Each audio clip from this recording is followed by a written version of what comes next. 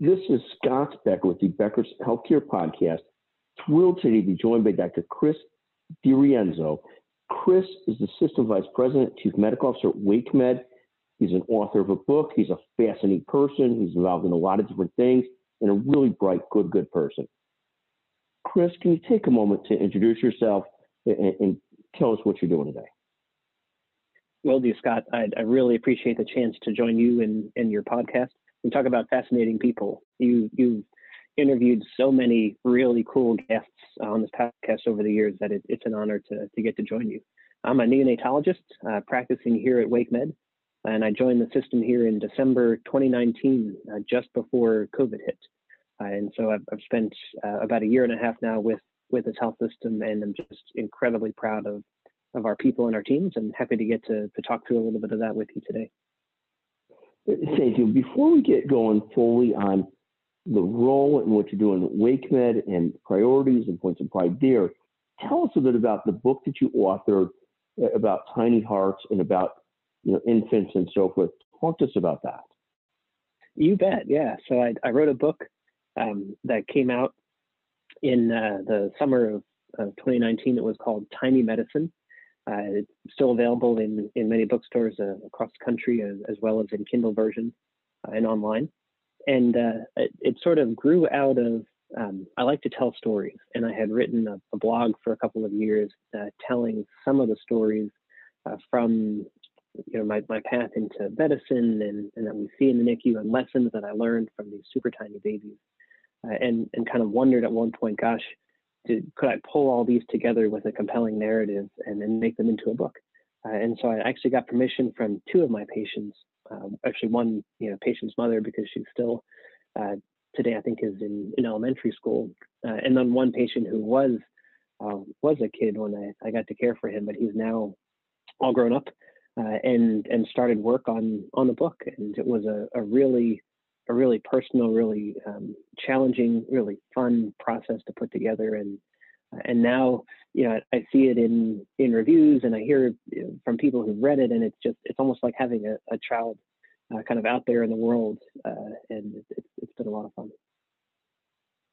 Just magnificent. I remember the book, and I remember pride in the book, and just a magnificent thing. And talk to us, Doctor, about the role at WakeMed and your top priorities in the role that you have there. You bet. So I joined WakeMed in the Senior Vice President role of Quality and System CMO position just before COVID hit.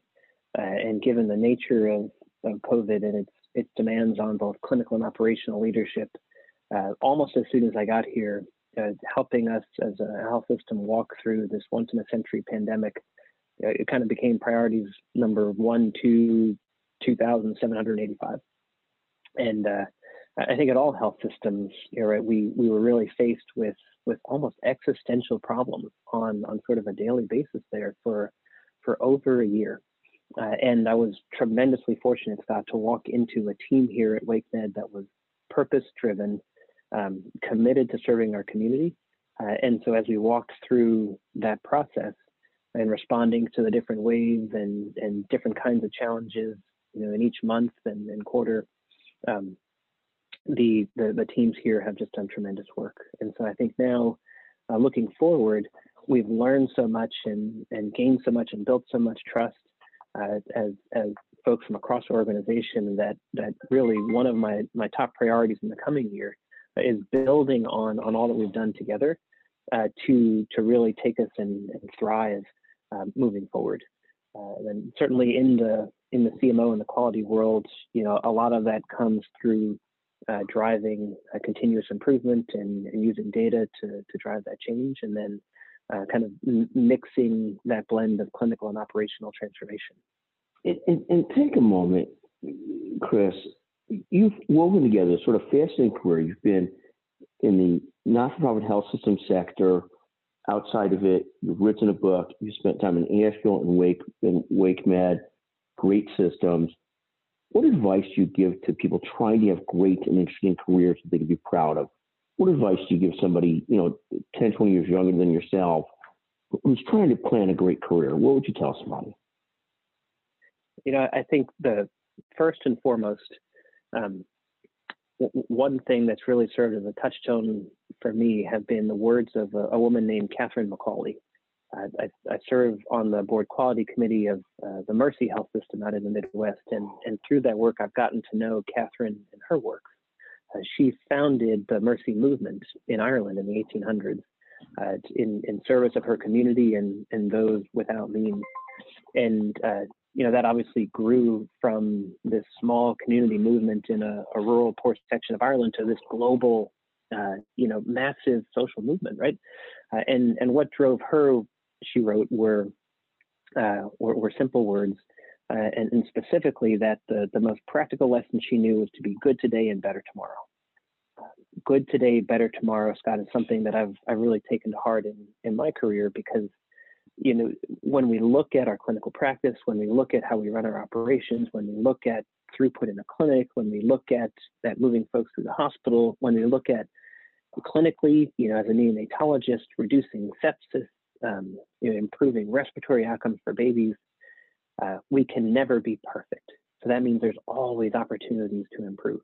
And I think if you're a young leader, just getting into either the administrative side of medicine or the practical side of medicine, be it in nursing or in physician practice, whatever it is, right?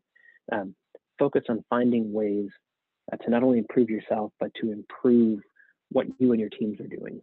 And I found that if you do that and you can demonstrate that success, Jonas Salk said that the greatest gift of doing well is getting the opportunity to keep doing better. And I've certainly found that to be true in my life and career.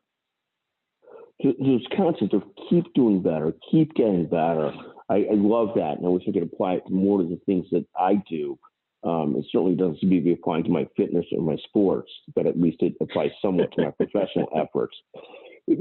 Talk for a moment, Dr. D'Arienzo.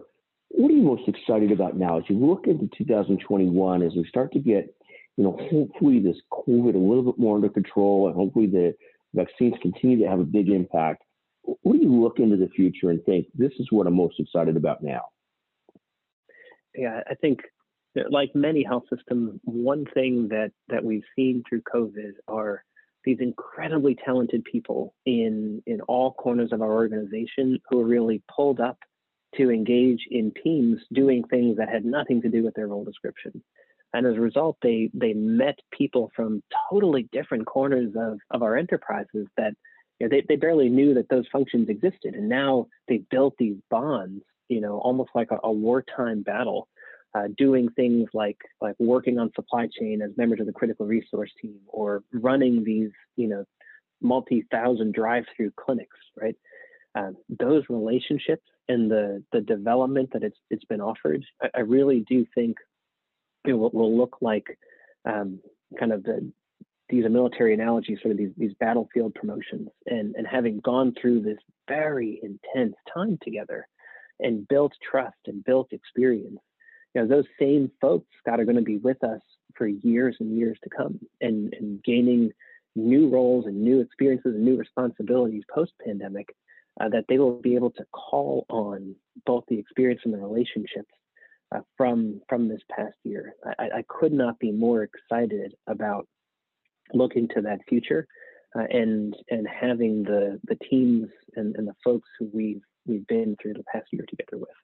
Chris, I think that's just a brilliant point. There's been so much made about resilience and burnout and all the negative impacts of the COVID pandemic on our healthcare workforce, and certainly all the incredible efforts by truly healthcare heroes.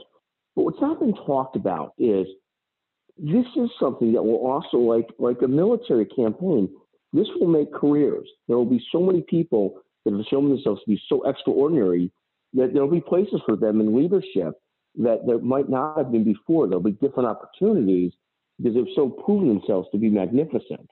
But I think your point on that is really well taken on how much there is to be gained from seeing people get sort of challenged in the battle that there's been, and seeing how well people have accounted for themselves and shown leadership and performed. So I think just a great point. Dr. D'Arienzo, it is just always a pleasure to visit with you. I hope it's a lot sooner until the next time we get a chance to visit, either by podcast or in person. and just a remarkable career. Thank you for joining us today. Got it. As always, it's a real pleasure. Thank you.